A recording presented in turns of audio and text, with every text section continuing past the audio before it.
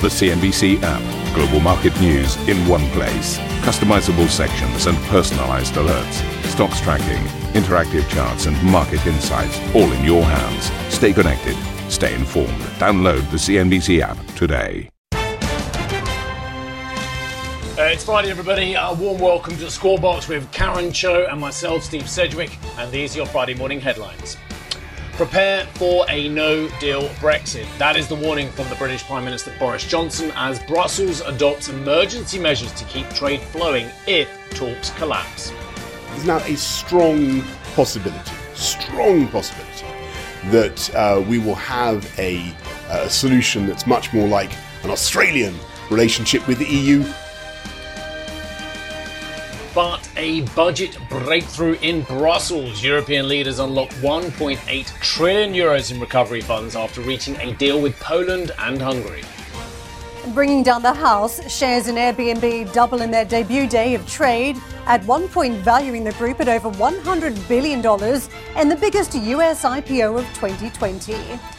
Disney bets on its streaming platform as the entertainment giant announces 10 new Marvel and Star Wars shows during its Investor Day, while raising prices for Disney+. And a group of FDA advisors vote in favour of authorising Pfizer and BioNTech's COVID vaccine for emergency use, in a move that could see the drug rolled out across the United States within days.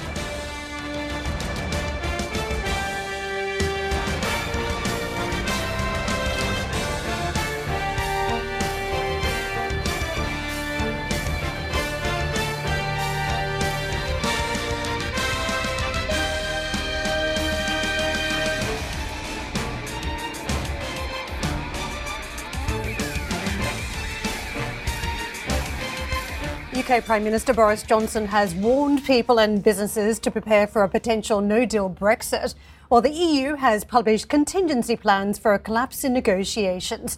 This as negotiators on both sides face a Sunday deadline to decide the future of talks.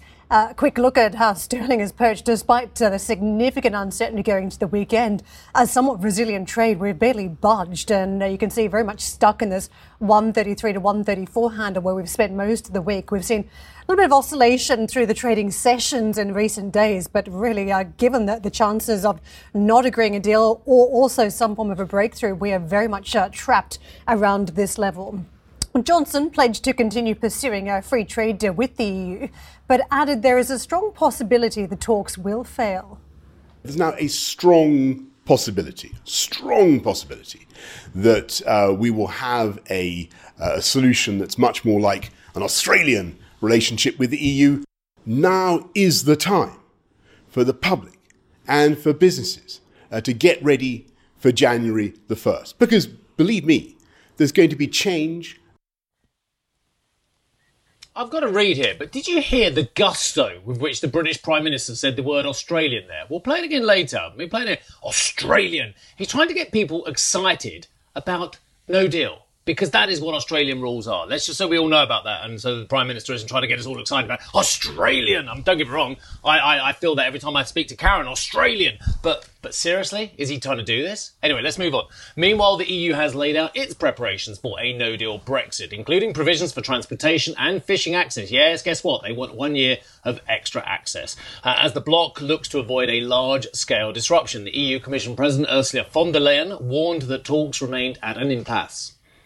I had a very long conversation yesterday night with the Prime Minister Boris Johnson. It was a good conversation, but it is difficult. We are willing to grant access to the single market to our British friends. It's the largest single market in the world. But the conditions have to be fair. They have to be fair for our workers and for our companies. And this fine balance of fairness has not been achieved so far.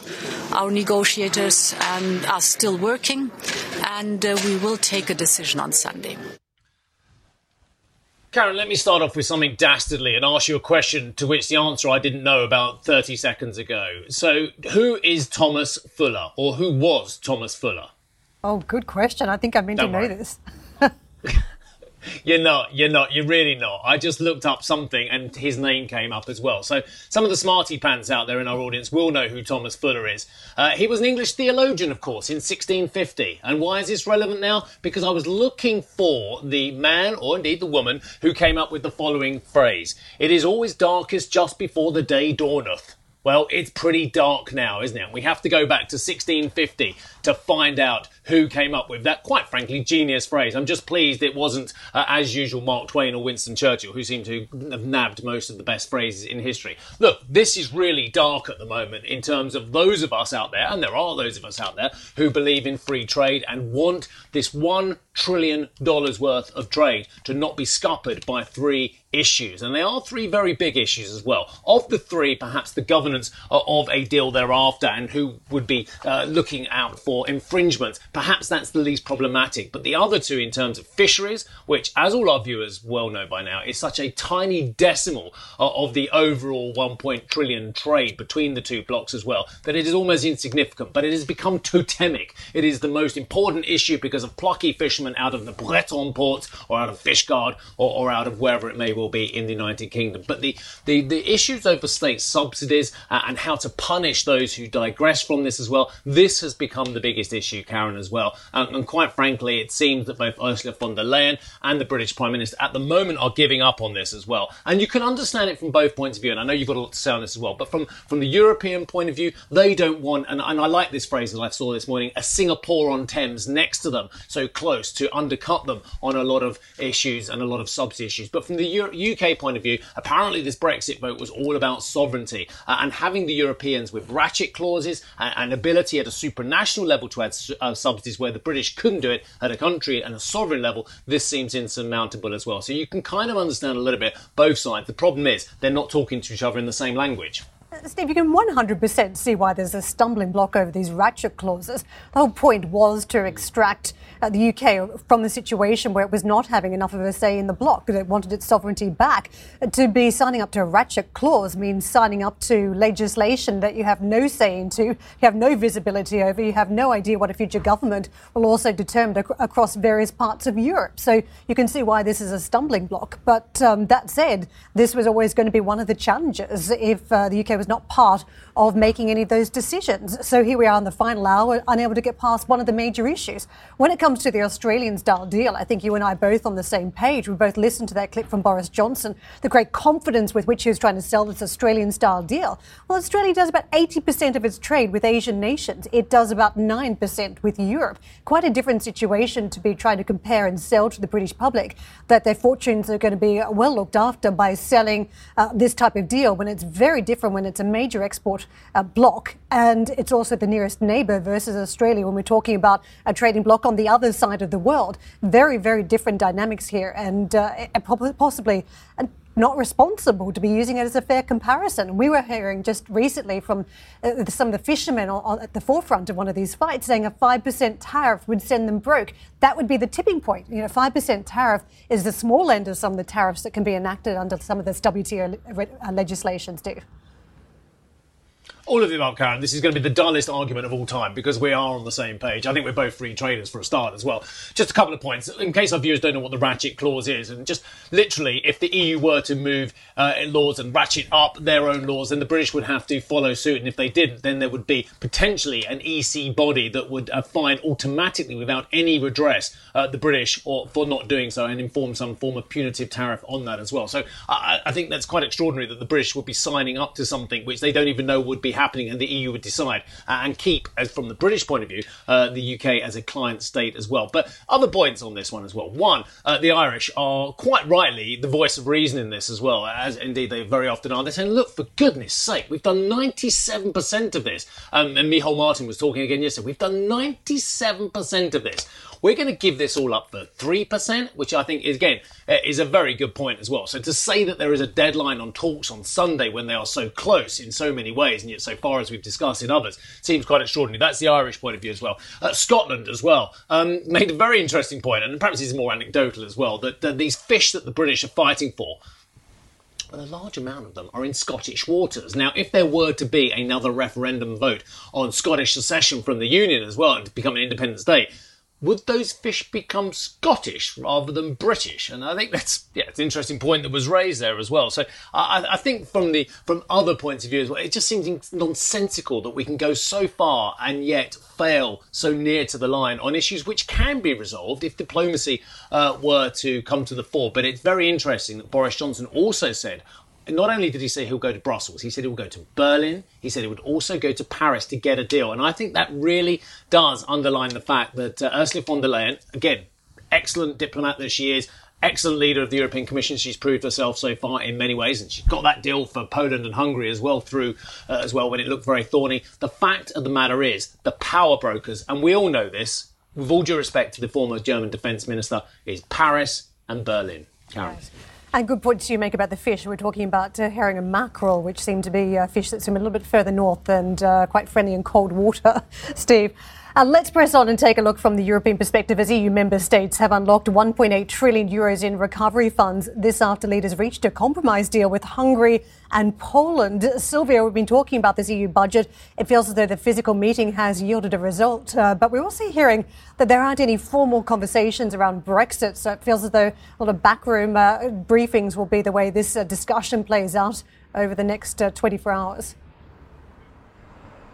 So some of the heads of state actually mentioned Brexit on their way into the EU summit, but the focus has been on the EU budget. And when it comes to this, let me just remind our audience that Hungary and Poland had vetoed what was on the table, this massive stimulus package, because the disbursement of certain funds was linked to the respect of the European values, of the rule of law mechanism.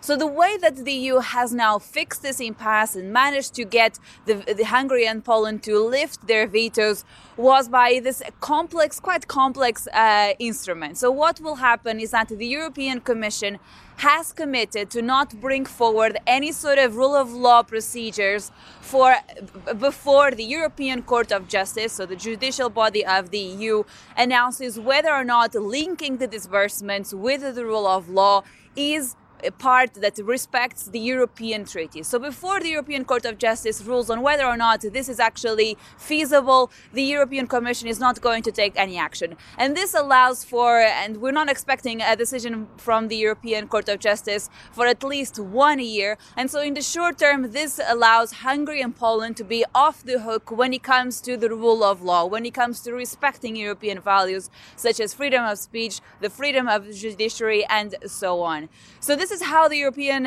Union has fixed this impasse. And what's important to remind our audience of is that the disbursements, so the coronavirus stimulus package, on top of the next EU budget that will serve between 2021 and 2027, will go ahead on time. Because that was the big concern when it came to this impasse with Hungary and Poland, was whether or not these much needed funds would actually be disbursed on time. But let's take a look at some of the remarks from Chancellor Angela Merkel when she arrived in Brussels here yesterday, because it was thanks to Germany that this compromise was actually achieved.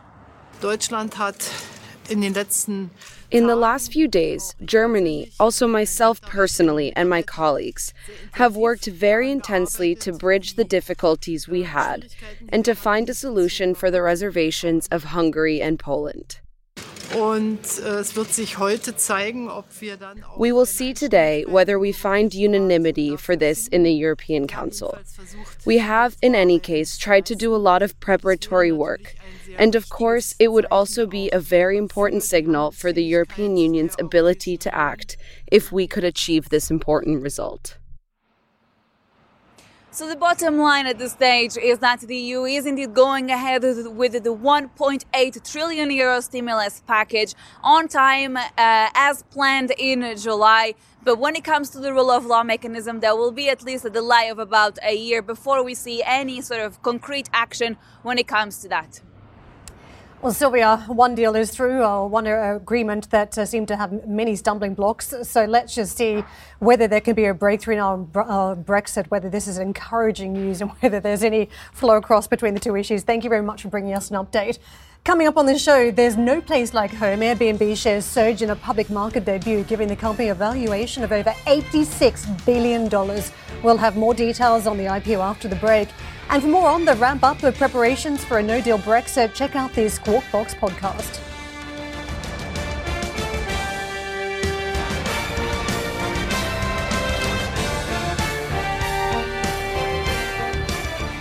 Ambition to me is about doing better. I think ambition creates a pathway. The best advice I can give to someone starting off a career is don't have a career, have lots of careers, try loads of different things. Talk to people and put your ambition out there. I don't feel that I've hit peak ambition because it's a learning journey. CNBC is where ambition meets opportunity. What does living ambitiously mean to you? Hear it from our CNBC anchors, reporters, and global business leaders on CNBC.com.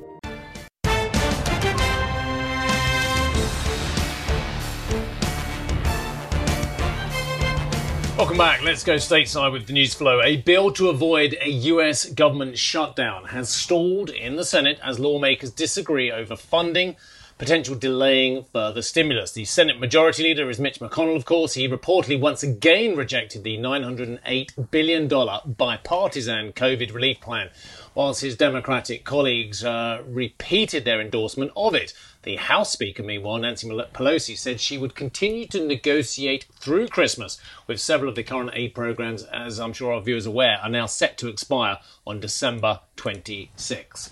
Meanwhile, on the data front, well, we had some CPI, which was a tick higher than expected. But we also had the jobless claims, and the number of Americans filing for their first claim for jobless benefits has jumped to a 3-month high, pretty much a near 3-month high. Initial jobless claims hit 853,000 last week. That is above forecasts, with continuing claims rising to 5.76 million. That is the first time the number has increased since August, Karen.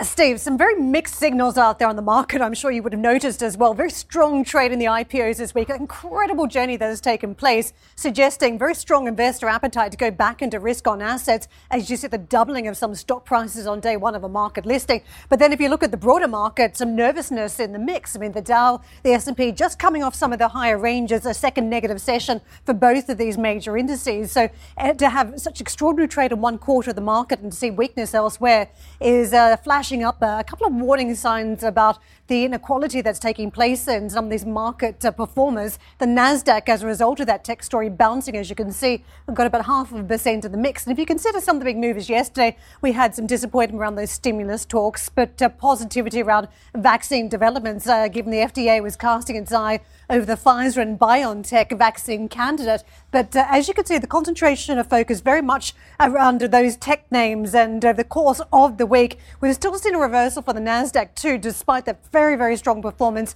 in a couple of quarters of the market around the new listings. Treasuries, we've seen a little bit of a drift south, still very much in a range, but just a little bit lower on the recent trading levels we've seen on both the 10-year and the 2 years, so just drifting off a couple of basis points each. Dollar crosses, this is how we're perched in the morning session. Significant political risk. We've just been discussing what is playing out in Brussels around Brexit, whether there will be any breakthrough this weekend, but we are still perched in the same old level between 133 and 134. The glimmer of hope around what we're seeing with the EU budget. You're seeing a little bit of support too for euro, up about 0.1%. More support yesterday from the ECB, but very much in line with what was expected. So the 121.5 range that we've witnessed in recent sessions as well. The dollar is weaker versus the Japanese yen and the Chinese currency.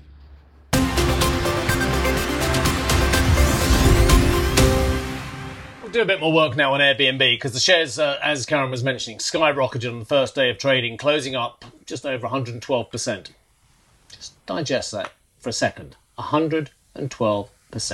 The stock started trading at $146 per share after pricing at $68 a piece. The move drove Airbnb's market valuation above $86 billion. That is past competitors Marriott and Hilton and Booking.com. But I can tell you, if you added Marriott's market cap and you added that to Hilton and then you stuck on IHG just as a little sprinkling on top, you would still pretty much have a valuation soaring to a higher level there as well. Look, and I think we have to call this how it is in many ways as well. This isn't a stock that's being traded on growth potential, on profit potential, on actual valuation. And if the traditional valuation metrics you have to chuck out the window. Otherwise, there would have been incompetence from the likes of Morgan Stanley and Goldman Sachs, who are the underwriters here. And I don't believe for 1 minute they were incompetent in their pricing. I just thought they'd think, well, whenever we price it, it's going to do what it wants anyway. Because there are people, and Karen, you used a very interesting word at the wall, whether you knew it or not. You said the word investor. And I don't necessarily consider the people who buy into day one IPOs as investors. I call them stags in many ways, i.e. they are looking to trade short-term moves very aggressively and make enormous profit. And good luck to them. If they've done that, that is a perfectly legitimate trading strategy. But I think there's a very big delineation between investor and stag as well. And I just wanted to just do a little bit of work on the valuation, if I may, before I hand back to you, because I know you've got these sensible things to say about this as well. In the first 9 months of 2020, the company lost $697 million.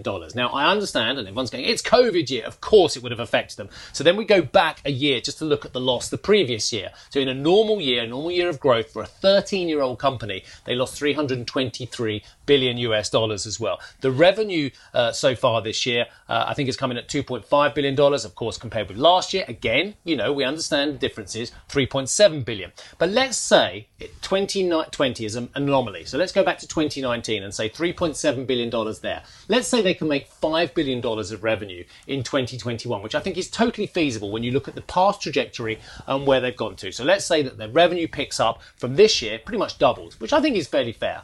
So $5 billion. So that takes us to the revenue, the figure as a percentage of sales of what the market cap is. Sales, not profit, okay, viewers? So when you buy it at the current level, you are buying this at 20 times sales.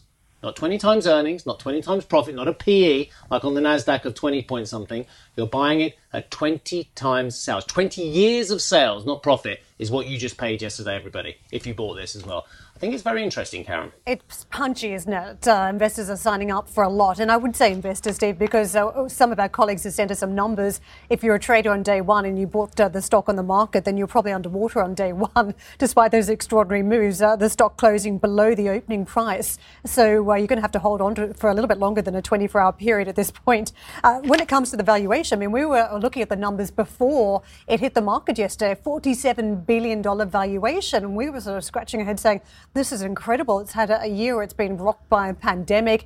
The revenue numbers are down 19% on the same quarter a year ago, but yet investors are not worried about driving that valuation to the higher range. We were not at the higher range. We got to the higher range of $86 billion in valuation after the trade on the markets. So it's just quite stunning that these IPOs are not being viewed with any sensibility.